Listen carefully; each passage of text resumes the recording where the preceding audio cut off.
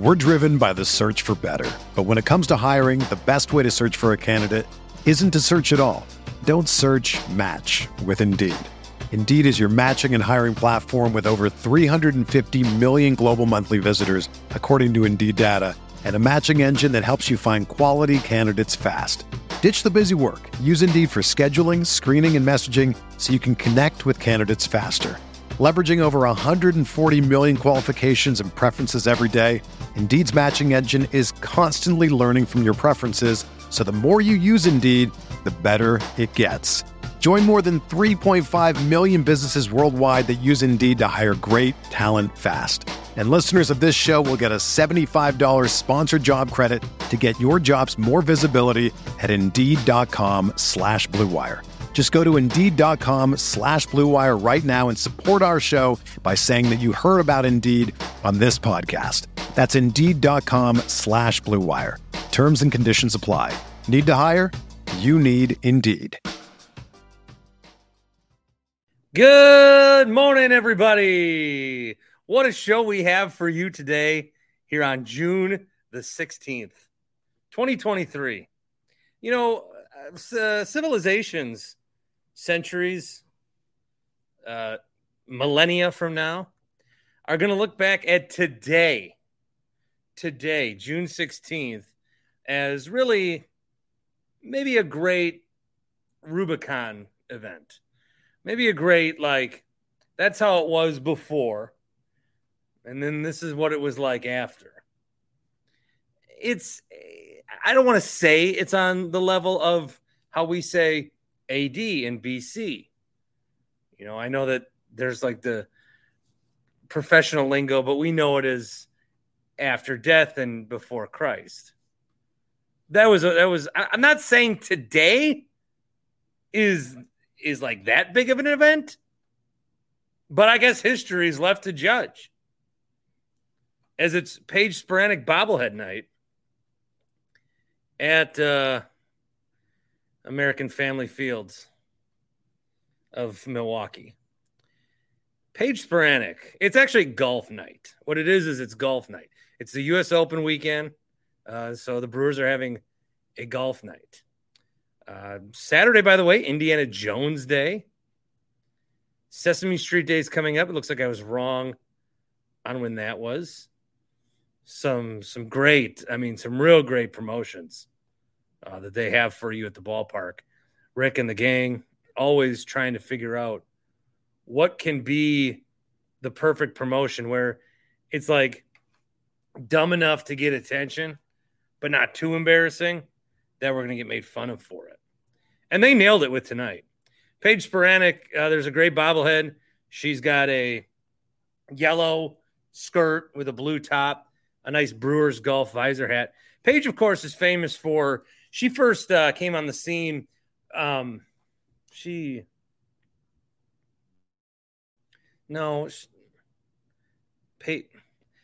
Sporanic is, we all know her. She got popular. She earned the success that she's having now by,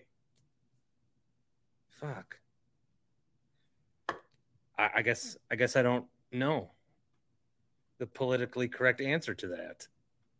So enjoy it.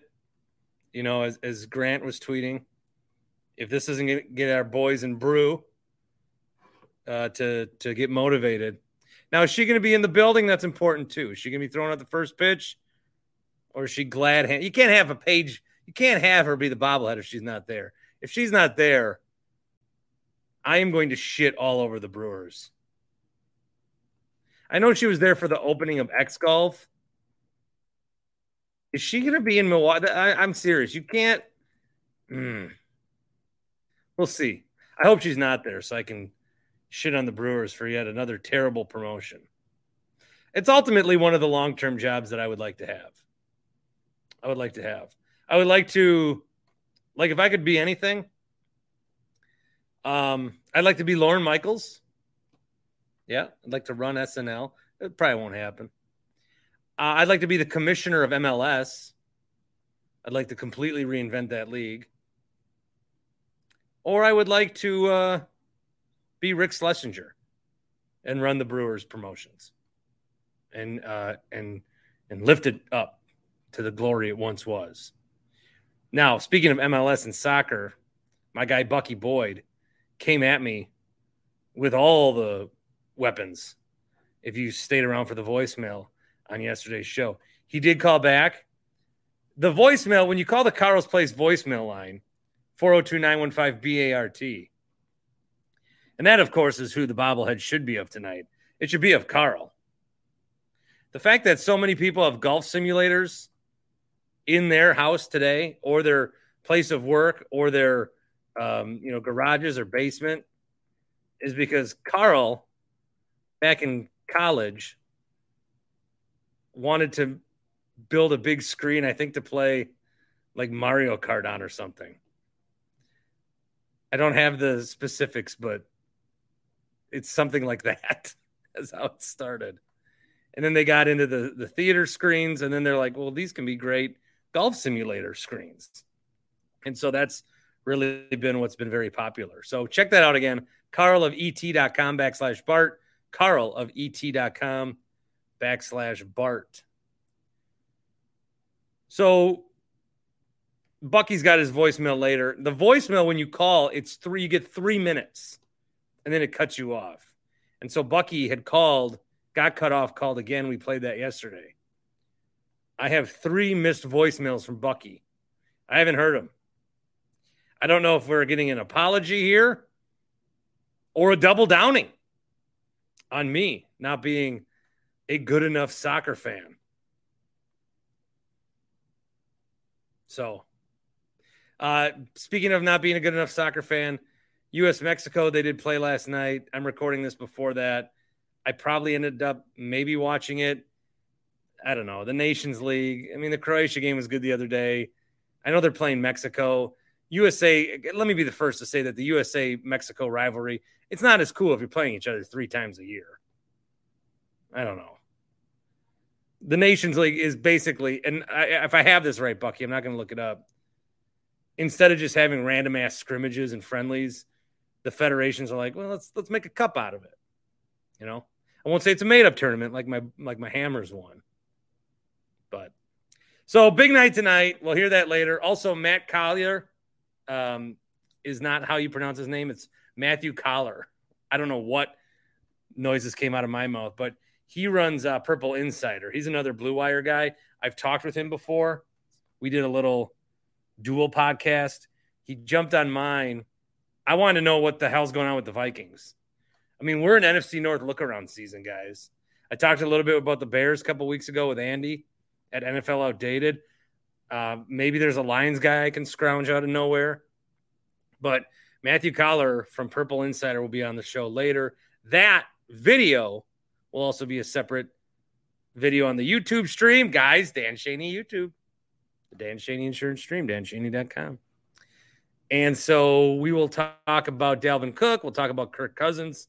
Because essentially, all of the teams in the NFC are in some sort of rebuild. They're not where they're not at their peak. And maybe the closest to that, and maybe by default, is Detroit. So that's something we'll talk about with him and get the Vikings perspective, because getting rid of Dalvin Cook, that was a massive thing they did. And what he's saying is it just let the rest of the league know what's going on around here, is that they are not contending for a Super Bowl. And what makes that weird is, but they have Kirk Cousins still.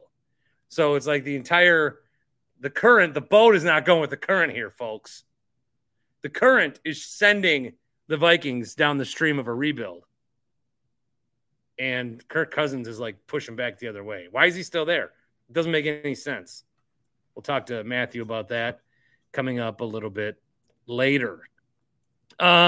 Brewers tonight, like I mentioned, it's Paige Sporanic night. Tomorrow, Indiana Jones Council bobblehead. Tonight's game is on Apple TV Plus.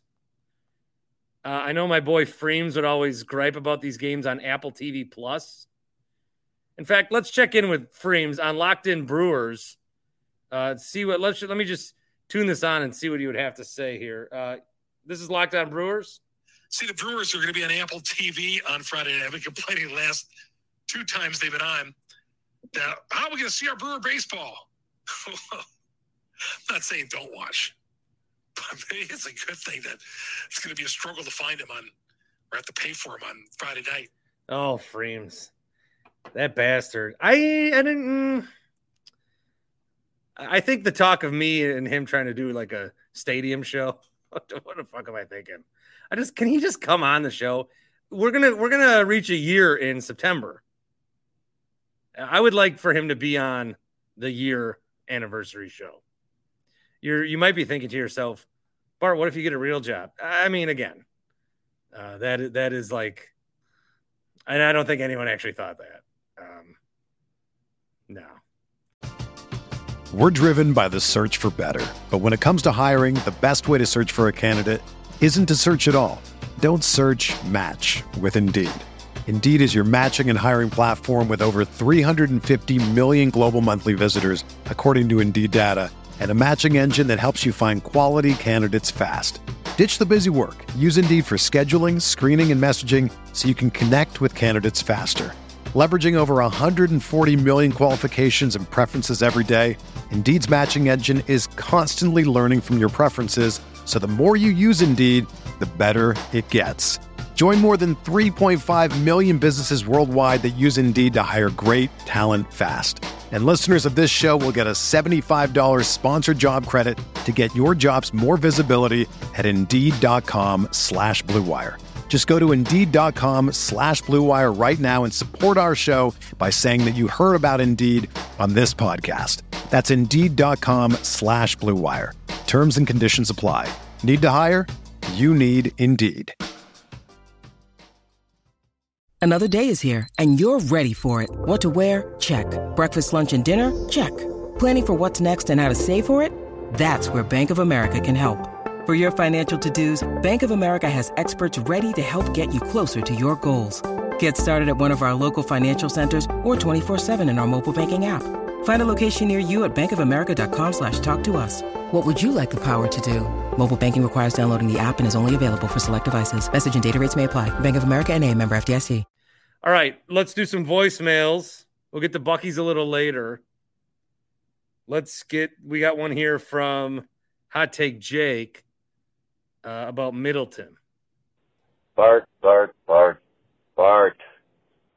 It's me.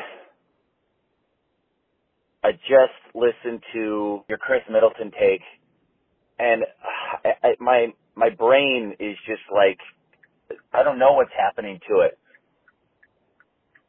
This is Chris Middleton we're talking about here, and people treat him like it's Michael fucking Jordan.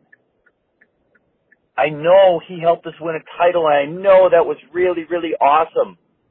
But the nostalgia, the cognitive dissonance that's going on with Chris Middleton is absolutely fucking insane here. You know what? Instead of finishing this voicemail, let's actually talk to the guy who left the voicemail, Hot Take Jake, because Jake's been the anti-Middleton guy forever. So you don't want him like at all? Where are you? Turn your voicemail into, let's just have a conversation. Hot Take Jake, ladies and gentlemen. Thank you. The people's champ has arrived. Well, I guess it's not like my worst case scenario. There are some, worse potential scenarios that could play out. Number one would be, now I'm hearing that the Bucks are interested in inquiring on Bradley Beal. That's the worst contract in basketball. That's worse than re-signing Chris Middleton. So, there is a bigger doomsday scenario. You don't want Bradley Beal? No. I mean, well, how not? Wait a minute. I'm sorry. For a second, I thought it was 2019. It's 2023. Of course, we don't want Bradley Beal. What are you guys talking about? You had me nervous there for a minute. I thought you were going to go on a Bradley Beal. Let's go all in. There's no way to get him even. He's going to make $60 million. Yeah. Basketball fans have this thing where we're just addicted to names. Anytime a name becomes available, it's like, that's the guy. Let's go get him. No. Just look at his numbers. Look at his injury history. You trust me, you do not want Bradley Beal. Literally, especially, say you had a bunch of pieces that you could cobble together of little bench pieces and, guys like Allen, or maybe, but no, you can't bring him in unless you're getting rid of one of your core players. So, dear God, no. Hell no on Bradley Beal. So I'm with you on that. So, but okay. You did what you were calling, I think, in response to, if I let the voicemail continue, is my idea was only have Chris Middleton play home games. It's funny now. Sometimes you have to laugh just to keep yourself from crying.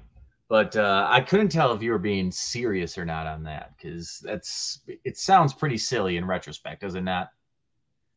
I mean, you don't have to like market it that way, but you could say like, I mean, you could internally have a cap on Middleton game. You don't need regular season players. You need playoff players. Regular season shit. While I get that sentiment, you still have to play the regular season, and you can't set a precedent like that, because that would be like a new low for this load management BS that we're dealing with in the NBA. That would be the new trend then. Like Kawhi Leonard would sign for $60 million a year and then play like a dozen regular season games to like get him into shape for the playoffs. So we can't have that. So we can throw that out the window. But I'll say this. I have a power rankings for my Chris Middleton offseason scenarios. Okay. The number one ranking for me for best scenario is you do a sign and trade deal for him. And the number two scenario is he opts into that final year and you do a trade after he opts in. The only reason I have the sign and trade above the opt-in and trade is that in that case, you're probably going to get better value in a sign and trade than you were for just sending a guy for $40 million in a 1-year deal. So those are the top two. The third option would be that he opts in for the final year of the deal. You get one more year out of him and you say, okay, this is what we're rolling with. And you try to keep that window open for one more season.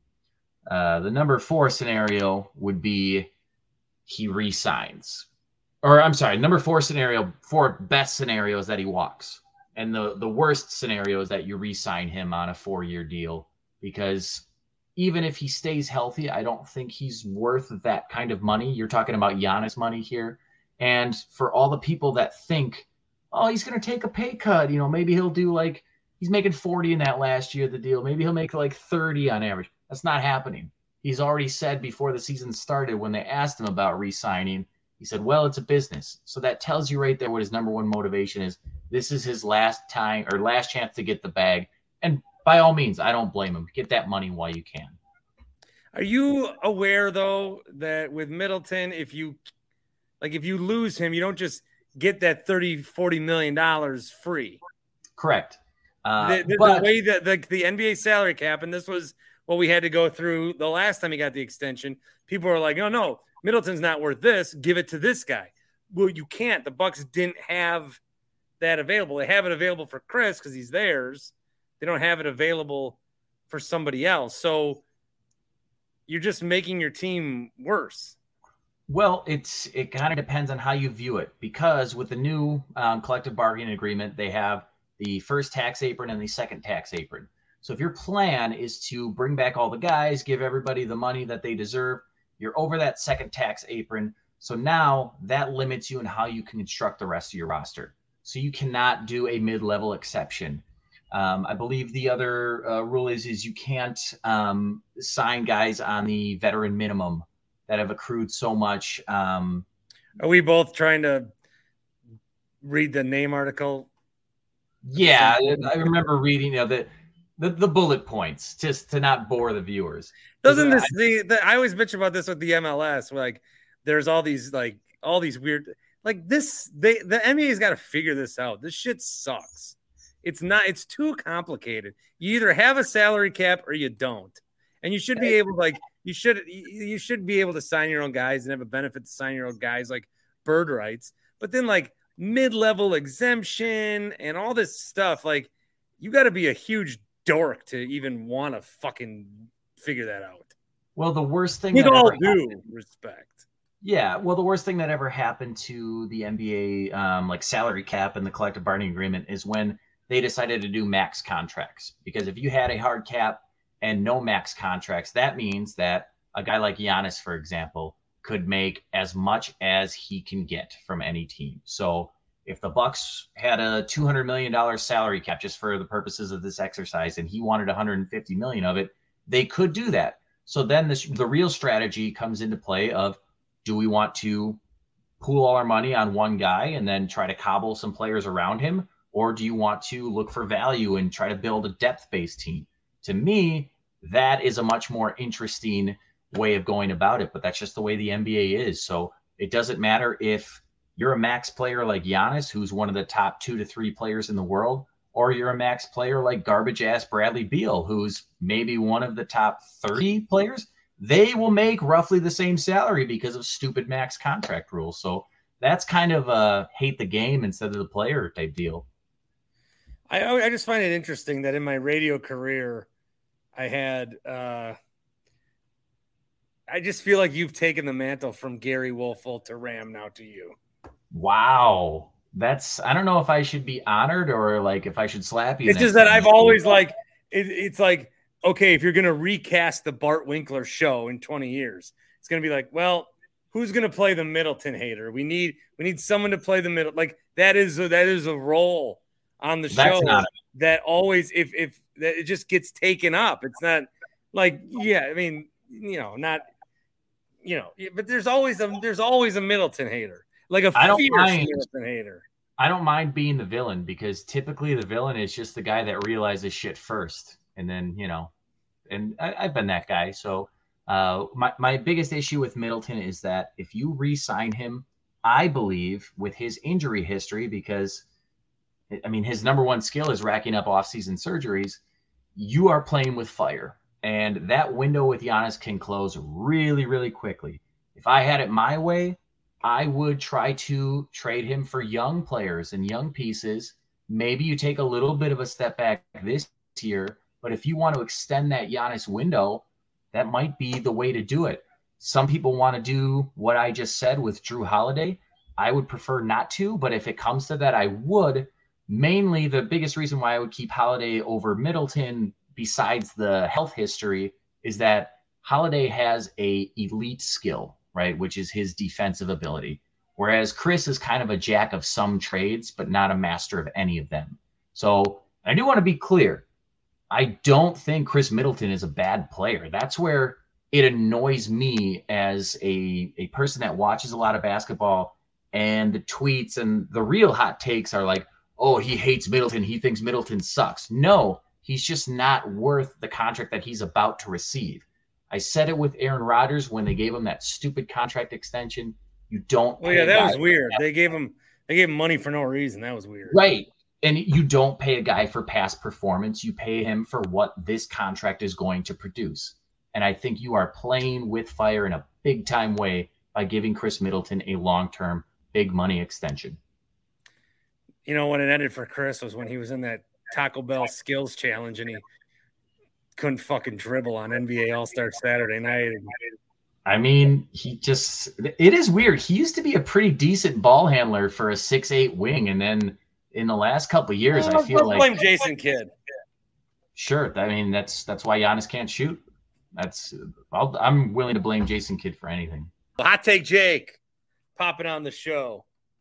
We appreciate I can't. I've said we a bunch. We here at the Bart Winkler Show. We here at Bart Winkler Enterprises. Me. But it's we, isn't it? Not is it's not a community. Why do I sound? I took a THCO the other night. Ooh, yummy gummy. That's what I say. I'm gonna make a commercial for them. I'm gonna make a commercial for happyplacehemp.com that can be put on for TV. I'll do all your corporate buys, guys. I just want to be on TV. I think me rubbing my fat gut going, yummy gummy in my tummy. I think that could be like the next one call, that's all. One call, that's all. Yummy gummy in my tummy. happyplacehemp.com. Promo code is BART. 25% off every order. Every order at happyplacehemp.com. That's another good last-second Father's Day gift, too. Get your ass to Muskego. Get your ass to College Court today and get some gummies for Dad. He'll either be like, oh man, I haven't done something like this in years. Or he'll be like, if you have a really old dad, what's this? A gummy? Gets me high. Yes, Dad. Yeah, take some gummies with Dad and watch. Take some gummies with Dad and listen to Bart on CBS Sports Radio watching golf. That is a weekend right there. HappyPlaceHemp.com, promo code BART. Jake touched on it a little bit, the Bradley Beal stuff. I thought it was going to be like a light rumor, move on. But I mean, people are really trying to piece Bradley Beal together here to the Milwaukee Bucks. I don't think it's going to happen, so I don't know how much time I want to spend on this. And I'm kind of fatigued on anything Bradley Beal. We've been trying to get Bradley Beal. People have been trying to get Bradley Beal for Middleton for 7 years. You guys have been trying to make that trade. And now it's like, well, maybe for Drew. And now we're trying to attach it together. Name wrote an article on it at The Athletic where he tried to go through all the scenarios about what could happen, what might have to happen. I don't think there's any scenario that you keep Brooke, Drew, Chris, and Giannis and then add Bradley Beal. That ain't happening. Maybe if you got Drew in the deal, I guess, who's going to run point.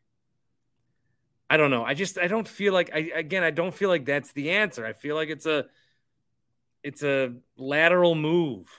Maybe I'm wrong. I'm not like with the salary that it is and it hamstrings you for other stuff. And he's been injured all the time. I'm just not sure that that's the right option. But hey, once you cross that line into I'm someone who wants Bradley Beal on the Bucks, you want Bradley Beal on the Bucks. There's no coming back for that. I did tweet about the Nuggets parade. And Jokic had said something like, I said I didn't want to fucking parade. I'm so glad I'm fucking parade. And it just was a great moment. So I tweeted, what was the highlight of the Bucks parade rally? PJ saying the "We Dogs" line we all wanted him to say. Thanasis in his car. I don't know. Just seems like everyone's always having more fun than we did. I felt like the Bucks parade was good, but I felt like the stage stuff was it left a lot to be desired. I've said that before. I think the way I tweeted it, I didn't tweet it right. But the stage stuff was underwhelming. Giannis only talked for like 40 seconds, and it was, very corporate. PJ said "We Dogs," but he had already said "We Dogs." That was such a say the line, Bart, sort of thing. So I don't know. I'm not sure I liked it. I didn't like it. It was underwhelming. The parade was good. The stage stuff was underwhelming. I will stand by that. Parade good. Stage bad. I want to congratulate the Golden State Warriors. They have won the Professional Basketball Writers Association Award for the Best Media Relations Department. That's right. The Golden State Warriors have now won this award 6 times in the last 10 years. They actually haven't given it out. They've won 5 of the last 6. The Heat won it the year before the bubble? No, during the bubble. The bubble year. And then the Warriors weren't there, so they basically have won this award every year. They didn't give it out the last 2 years for the pandemic. You probably don't care, but I'm proud of my brother. So I'm proud of him. Matthew Coller is up next. We're talking Vikings and trying to figure out what the hell happened. Dalvin Cook's gone. It doesn't make sense. They're trading guys. They're getting rid of Thielen, but then Cook's a little younger. What are they doing? And if they are rebuilding, why is Kirk Cousins still there? Talk to Matthew Coller about that from Purple Insider. NFC North look around.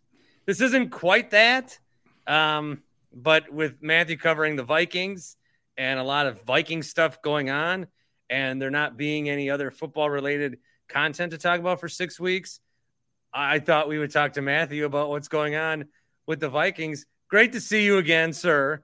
Okay, Dalvin Cook, obviously. Why didn't they trade Kirk Cousins for Trey Lance, though? What? Yeah, it's a great place to start. And don't count out them still trading Kirk Cousins for Trey Lance. Aggregators don't pick that up. It's not a report. But, I mean, it is interesting, though, that at the beginning of this offseason, when they restructured Kirk Cousins' contract, there were a lot of good football players who are still on this team that are no longer on this team, including Zadarius Smith and Dalvin Cook. And when you look around, you've got Danielle Hunter holding out. And if he doesn't end up coming back as a Viking, this is a complete rebuild outside of Kirk Cousins. And of course, you have other talented players, Justin Jefferson, Christian Darrisaw, but it is nowhere near a roster that's ready to legitimately compete for a Super Bowl. It's a team that could probably win 8 or 9 games. It's not the toughest division in the world. It's not the toughest NFC in the world, but they've taken a complete long-term approach to this, including not extending Kirk Cousins, which seems sort of odd that he's still on the team almost, because you don't see this very often with a veteran quarterback of his age and also his price tag being placed on a team that is almost entirely young players everywhere else. Because outside of Kirk Cousins, I mean, the long snapper is over 30 years old and Harrison Smith is over 30 years old, Jordan Hicks. And I think that that's it for the entire team for players that are over 30. And we know that experienced teams with proven talent are usually the ones that compete for Super Bowls. So they could have a bunch of stuff go right again. They could have a bunch of these young players develop, and Brian Flores, their defensive coordinator, it could all come together and have them win 10 games and have them maybe win the division if, Dan Campbell bites too many ankles or whatever, and it all falls apart and Detroit is just Detroit. But is that really like the outcome that you're looking for? It would make more sense to have a young quarterback in this situation, but they don't have one. And they decided not to draft one in Will Levis. And I don't know that San Francisco actually wants to part ways with Trey Lance until they're really sure that they want to part ways with Trey Lance. So it's kind of awkward is really the best way I would describe this. Yeah, it'd be like if Rodgers was on this current Packers team where everyone's basically under the age of 26. I think, it kind of makes sense what the Vikings are trying to do. And then you can argue, I think, both ways. The weird thing about it is the timing. It just seems like they decided if they are going through a rebuild, and it's such a word that is it a rebuild or a reload? Is it a reshuffle or a re-strategy? It's so stupid. It's a rebuild or it's not.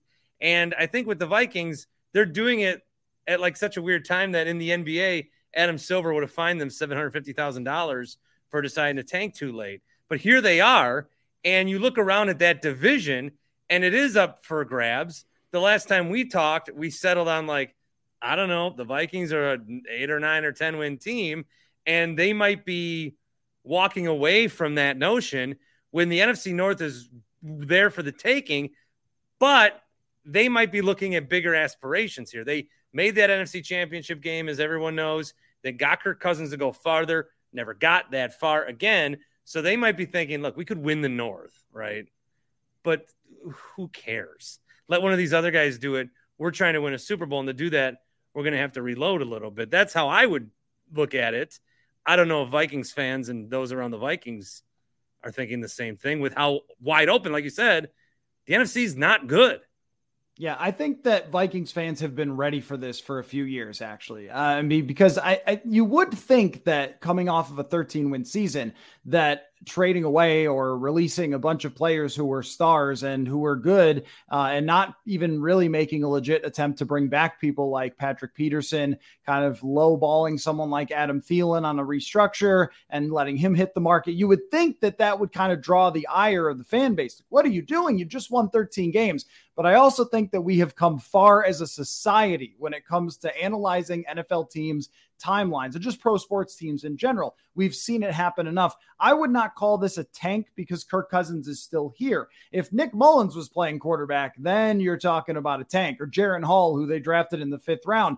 But when Kwesi Adofo-Mensah took the job, he said, I think we're competitively rebuilding. And we kind of went, what does that mean, my man? What are you talking about? Oh, this is what they're talking about, where there is no tank and they have enough talent, especially with Justin Jefferson, but also they have two of the best tackles in the entire NFL. And I think they'll have a reasonable running game, even without Dalvin Cook, who was subpar last season in comparison. They have multiple good receivers, draft a first round receiver. TJ Hawkinson's a heck of a player. Like, that is an offense that is too good to just be horrendous. And you can't tear that down. You can't tear Justin Jefferson down or Christian Darrisaw. Those players are way too good. So you're in a position where you have to keep those guys together and give them a reasonably good quarterback and give them a chance to win the division while just taking a long-term approach. So I've used every word for it: retool, refresh, rebuild, whatever. But the reality is that I think what they're just doing is taking a long-term vision.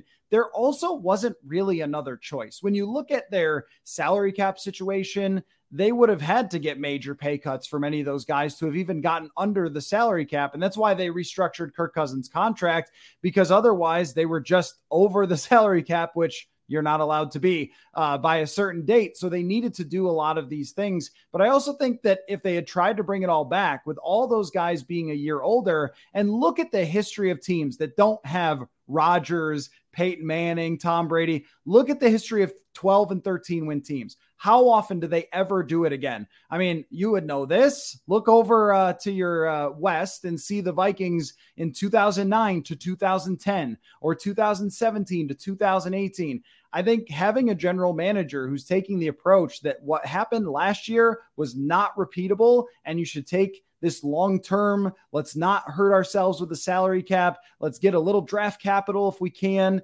And let's, reset the roster. I think it's just living in reality, because if you take more swings to try to get as many wins and squeeze one more win out of this thing, and you end up 8 and 9 like they did in 2021. Well, that's how people get a lot of pressure on their jobs. That's how people get fired, is by misassessing where your roster should be and your chances to win. I think if you're not a team that has Aaron Rodgers, Drew Brees, Peyton Manning, then you understand that you peak every so often and you got to hit on that when you do, but you can't really count on that from year to year. So you have to build with a timeline in mind of, this is the year, say it's 2025, that we should have a real legitimate chance. And I think if you're doing that, it's a much better approach than the previous regime, which just kept trying to justify signing Kirk Cousins by signing Michael Pierce or trading for Chris Herndon or many other various moves that just didn't work. So I like what they're doing from that perspective, because I think had they gone the other direction and tried to repeat 13 wins, they would have got 8, and then everyone would have been very disappointed. So the Vikings GM is basically admitting the season was fraudulent, like all Vikings fans hated to hear. Well, in a way, yeah, or admitting that you can't redo that again. I mean, yeah. Right. I mean, like Patrick Peterson, yeah. Right. Yeah. I mean, and look, it was like fraudulent was probably the harshest way you could possibly put it. But the problem with fraudulent is everyone said that word. It wasn't like some said fluke and some said, lucky. It's just that everyone focused on fraudulent, and Vikings fans are like, shut up.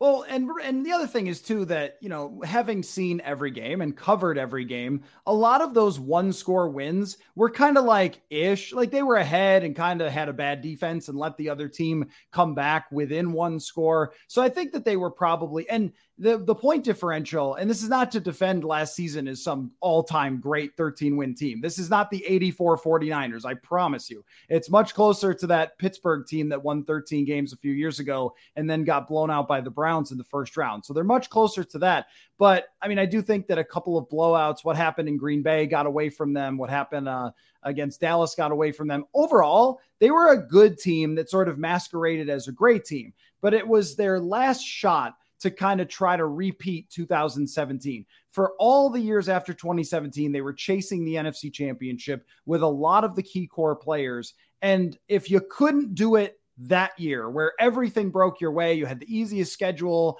you had Justin Jefferson having an all-time great season, your offense is top 10. If you couldn't do it then you weren't going to do it with this group. And I also think too, when you take over as the GM and a new head coach, I understand if the ownership wanted them to run it back and sort of prove it was the last guy's fault, but you also at some point got to make it yours. You have to make it your quarterback. You have to make it your roster, the guys that you drafted and you built in your vision, and they're starting that process. But it's weird. It's a very weird season. Like, what are we supposed to do with expectations for this team when you still have Cousins and all these good offensive players, but your defense is way too young. Your schedule is way too hard. Are we just supposed to go like, well, if they win 7, that's totally fine. All good here.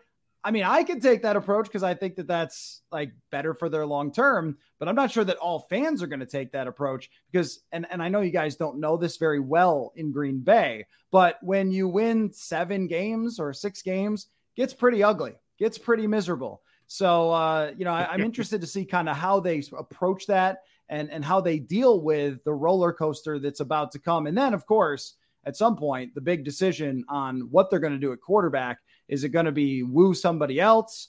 Is it going to be Aaron Rodgers? Because it has to be, because history. Is it going to be drafting somebody? I mean, there are so many decisions still to happen. But ultimately, whether this rebuild, competitive rebuild, refresh, ultimately whether it works depends on who the next quarterback is. But we're also still going to watch Kirk Cousins play 17 games. So awkward, so uncomfortable. Matthew Coller, Purple Insider. You can check out the podcast, purpleinsider.com. That's what's weird about the rebuild is if you're going to rebuild, you at some point need a quarterback. So it's almost like either they really didn't like anybody or nothing fell to them because, the Packers are starting anew and they're doing it with Jordan Love, who's a younger guy. The Bears have been building now. It's Justin Fields. It's the quarterback and the team. It's everybody builds it together. So if the Vikings get to a spot where they've built something, they almost have to go get a veteran. The last thing you want to do is draft some rookie and have him, unless it's, like a Caleb Williams, but then they're not going to be, so I don't know. I can't, it's that Kirk Cousins thing is it just doesn't make sense. Your entire body is going forward, but the eyes are in the back of your head looking the other way. And this is why the Trey Lance idea actually does make a lot of sense, because if they were to trade for Trey Lance, if he's great and fits really well with Justin Jefferson, then you'll probably win games and be excited about the future and have your young quarterback. And if he was really bad, then you win 4 games and then you draft Drake May or something. But this is the story of the Minnesota Vikings franchise is, we win too many games to draft the top quarterback. I mean, the last quarterback that they took high in the draft was, Christian Ponder is kind of high-ish, Dante Culpepper, and then nobody. I mean, for the rest of history, Bridgewater was 32nd, and they took Kellen Mond in the 3rd round. I mean, they just have not had that opportunity very often because their entire history is them winning 10 games and sort of winning themselves right out of the conversation for a top quarterback. You do wonder, though, this year with the schedule that they have and all the new players, if it could be what I have dubbed as the natural tank, where you're not trying to tank. If you're trying, you would trade Kirk Cousins immediately and then, go forward from there and win 2 or 3 games with Nick Mullins. But it's more of the forces of nature just sort of take you down. Like it's a Kirk Cousins playing in a contract year. I don't know if, and I'm not accusing him of this, but I don't know if you can give the same heart and soul and guts as he did last year. And I thought he really, really played with a lot of heart last season. I don't know if you feel as committed if you're him, or if you want to protect your neck a little more if you're him to make sure you get the next contract. I don't know. I mean, that's got to seep in, even if it's not intentional, of the idea that the team didn't buy into you. And so, like, what's your motivation? Just kind of like in 2017 in Washington, it's almost the very same situation. So if the forces of nature and the schedule kind of drag them down and they win 6 games or something, you're in pretty good position to try to trade up to get someone. And one thing we know is that every year we go, well, there's only 1 or 2 quarterbacks in next year's draft. And then there's like 5 guys by the time we actually get there because somebody emerges and whatever else. I do think it makes a lot of sense with the timeline of all the players on the entire team to look at draft a quarterback, put the guy into a great situation with Justin Jefferson and offensive tackles that are good, and then develop the rest of the roster with plans before the 2025 season to spend like maniacs in free agency and build up and try to win at that point. It is hard to ask people to wait until then, right? But I think the Vikings fans are ready to do it because they've just been mediocre, middling, not quite good enough. And even when they have a good enough season that by Aaron Rodgers Packers standard or Brett Favre Packers standard would be like the expected is 13-3. But for the Vikings, it's like you're once a decade had to get lucky and make 60-yard field goals and have quarterbacks fumble QB sneaks. Like, everyone's done with that. They don't want that anymore. It's like draft a guy, take your shot at the big time. And even if you don't hit on the next Josh Allen or Patrick Mahomes, what if you get the next like decent guy who you can stack the roster around and give Justin Jefferson? And I think it's a good plan. Whether it's executed or not is hard to say. I think it's much better than trying to like keep Adam Thielen around for one more year. And then, he's gone and there's all stuff with Hunter but the Dalvin Cook thing, I think it was that because Dalvin Cook. So a lot of what I base off is of how I did in daily fantasy. And I remember taking Dalvin Cook a lot and being a little disappointed in Dalvin Cook's numbers. And except when he would play the Packers, he was always the best running back ever.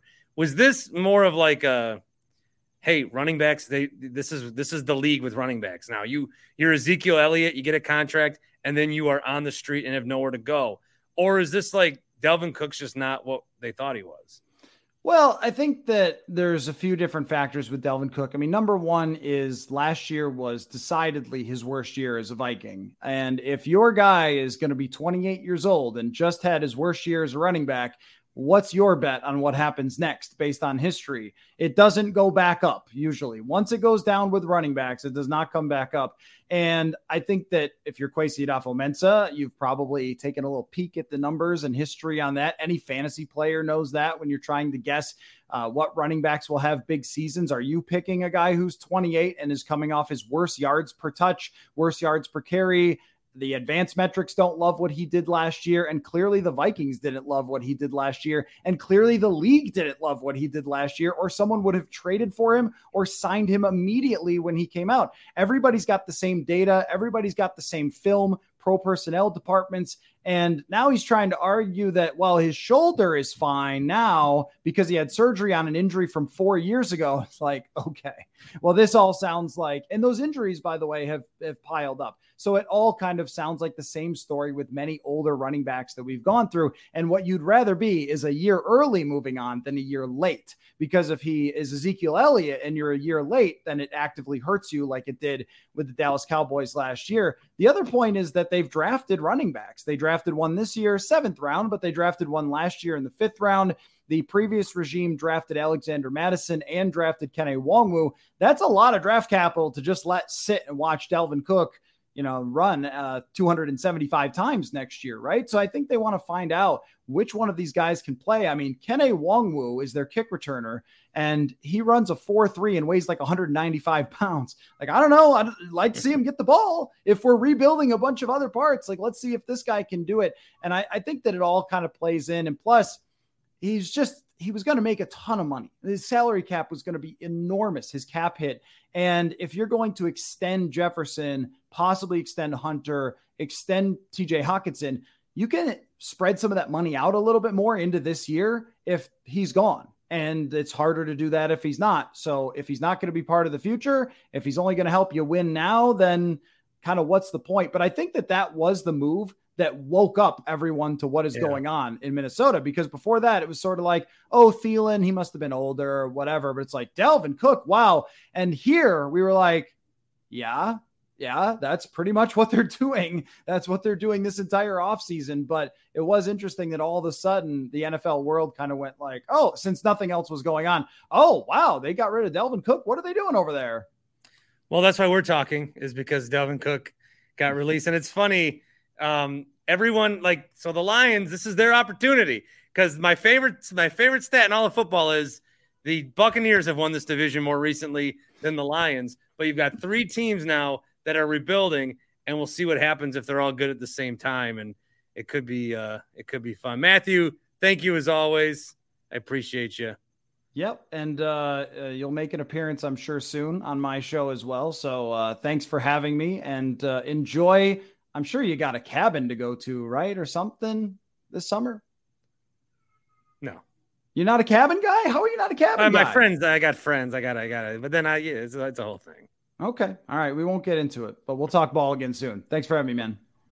When you need mealtime inspiration, it's worth shopping Kroger, where you'll find over 30,000 mouth-watering choices that excite your inner foodie. And no matter what tasty choice you make, you'll enjoy our everyday low prices, plus extra ways to save, like digital coupons worth over $600 each week. You can also save up to $1 off per gallon at the pump with fuel points. More savings and more inspiring flavors make shopping Kroger worth it every time. Kroger, fresh for everyone. Fuel restrictions apply. Matthew Coller, you can find him. He's part of the Blue Wire Network. So if you ever want to know what's going on with the Vikings, check him out. I don't know. You could be a whack job that likes the Packers and Vikings and want more Vikings content. We'll do this was a very nice thing. We talked some Vikings at a real football kind of breakdown. On Monday's show, Matt Ramage is going to join us. Yeah. I've never had the opportunity to talk to Matt, and we're going to talk. I'm going to talk to Matt Ramage. I like what he's doing online. Good presence on social. He's one of these people that found a way to get sponsored by Quick Trip, even though I invented the phrase Quick Triple, and I've eaten breakfast, lunch, and dinner there many times, same location. I feel like they should throw me at least maybe a gas card. But Matt's going to be on the show on Monday. All right, Bucky Boyd sent me some voicemails. I used them on yesterday's show. He was all over my ass. Basically called me not just a fake West Ham fan, I think like a fake soccer fan. So he left a few voicemails today. He called a few times because you get 3 minutes and then it cuts you off. So I've got 7 minutes of Bucky Boyd. If you want to, if you're captivated, stick around. If you're not interested in the soccer saga, then you could dip out here and I'll catch you again on Monday. The rest of the show now is Bucky Boyd and the soccer saga. So if you missed the voicemail from yesterday, do listen to that. I also put my reaction on YouTube. And here's the follow-up. Bucky Boyd on the Carl's Place voicemail line, carlofet.com/Bart. Hey, Bart. It's Bucky Boyd here. I'm calling to address my voicemail from Thursday's pod after some reflection. And I suppose I did unfairly lunge at you with a bit of an elitist attitude when it comes to soccer, and I do apologize for that. You know, after returning from Europe, where you can kind of feel the football all around you and the immense deep passion for the game, pod where you're discussing the freaking MLS and the fact that West Ham won a fake trophy, it's had me a bit hot, and I do admit I unfairly hurled accusations your way. Nonetheless, I would like to discuss and follow up on some things in detail. First of all, I would like to address my Man City fandom, which you kind of alluded to the fact that most people didn't support it until like the 2010s when they were finally succeeding. You know, as I was growing up, I watched, you know, a ton of Premier League, probably more so than any American sports. I never really had a squad. You know, I did have a few Liverpool kits here, a few Man United kits here, but I never really had a squad. And you can sprinkle in some national team kits as well, like the English team, the Brazilian team, Italian team, German team, you know, kind of the big world national team clubs at the time. I started following City around 2008, 2009, you know, which is right around when they were acquired by the Abu Dhabi group. But, you know, the financial impact hadn't really been felt yet. You know, they were still a club hanging in the balance. I think they finished maybe 10th in the table that year. The team was still full of, you know, English blokes like Craig Bellamy, Sean Wright Phillips, Micah Richards, Stephen Ireland, who's actually Irish. And I think that's what I liked about it. It felt like an English team. You know, I believe a particular memory that I recall is an FA Cup match. I forget who they were playing, but I was watching where Craig Bellamy, had this wonder goal where he kind of dribbled from the wing, cut inside like a classic winger does, kind of finished far post. And I was just amazed by this, sequence of play. And I kind of fell in love with City ever since. This is not some 2019 commencement of fandom. This is a little over a decade of support and pain and misery. And then we finally reached the Champions League mountaintop. Technically my fandom does start inside the money window, but the team was not anywhere close to what it is now. So I don't think that constitutes bandwagon or whatever you want to characterize it as. But I think this speaks to kind of a larger issue with football and soccer, particularly in the U.S. Me having to justify, this in my fandom for City is a bit of a microcosm as to what the state of, like I said, the fandom in the U.S. is. Always guilty till proven innocent, having to legitimize your fandom. The people who actually know the game or know it a bit don't really let the others in. So, Okay, well, he got cut off, and I'm intrigued to where this goes. Bucky, I too have once been overseas, and I was in Munich, so I should have known Bayern Munich. I've been there, so I should have known. But they were playing in a Champions League match.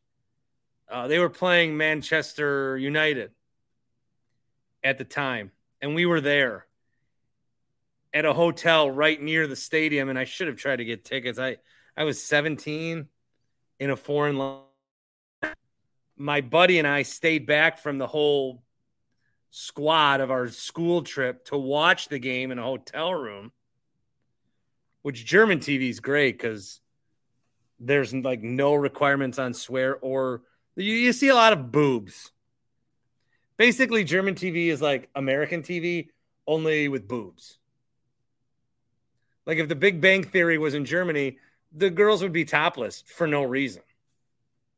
Look, it's 2023.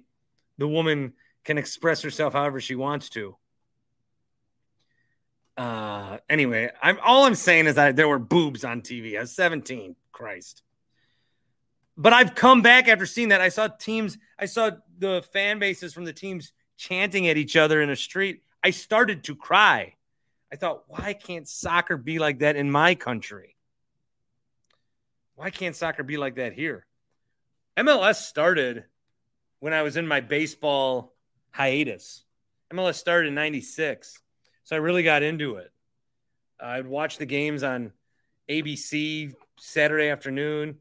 The presentation's always been bad. They can't find – you watch a Premier League game or a World Cup game, and then you watch an MLS game, like they can't figure out the camera angle. It's already fucked. And then the brightness was always bad. They couldn't figure that out. Maybe it's the games look bad being played in the sun. I don't know. Apple TV's done a better job with it. I check in on the free games from time to time. All right. More from Bucky, who has properly explained that he's a Man City fan and a deserving one. So I take back my insults. More from Bucky.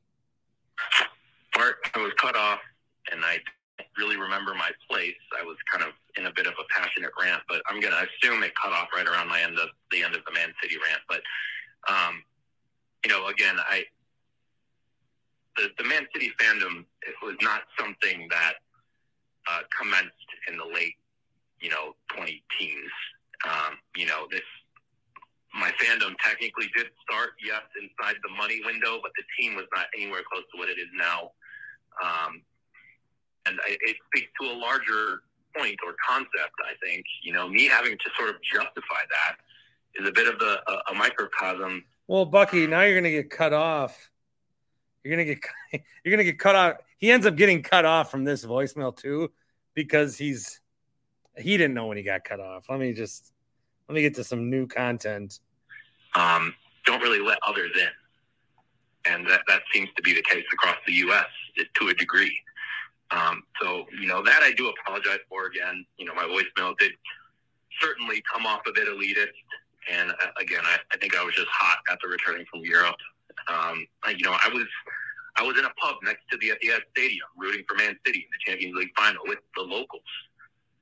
No one in the pub was walking around questioning the fandom or when did you start supporting City? Who's your favorite player? It's not as if it was a watch party in the U.S. where you're walking around saying, so how long have you supported? I think that's probably one of the deeply rooted issues in U.S. soccer fandom, especially when it comes to supporting international clubs.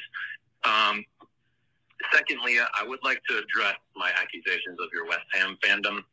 I suppose my accusations were a little bit rooted in how little you do bring up West Ham, and when you do, it's usually in jest, which I think. How am I supposed to bring up West Ham? Classic dry Wisconsin humor. No one cares about West Ham. Ham. I'm just used to other Americans claiming a Premier League squad or another global club, and not really knowing anything about it. They just picked it and followed it blindly.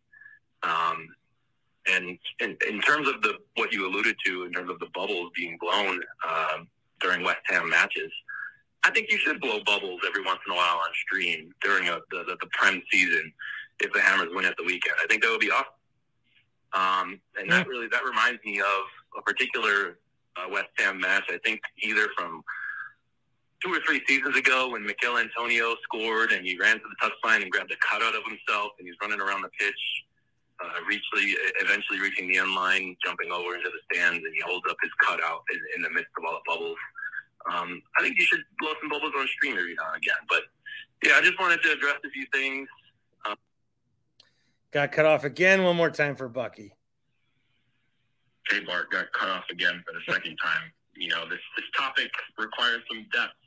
And, again, I just wanted to apologize for my elitist football attitude for my voicemail on Thursday, and I'm hoping we can kind of continue this conversation about soccer and football, and whether it is the Premier League or the MLS, the overall state of soccer in this part of the world.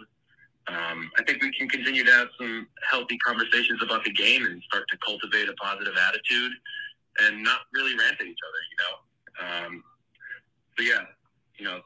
Thank you for playing my voicemail and, kind of calling me out. It sort of elicited some reflection and, love the pod. And, hopefully I'll leave a voicemail soon and we can continue this conversation. Peace and love. All good. Peace and love to you.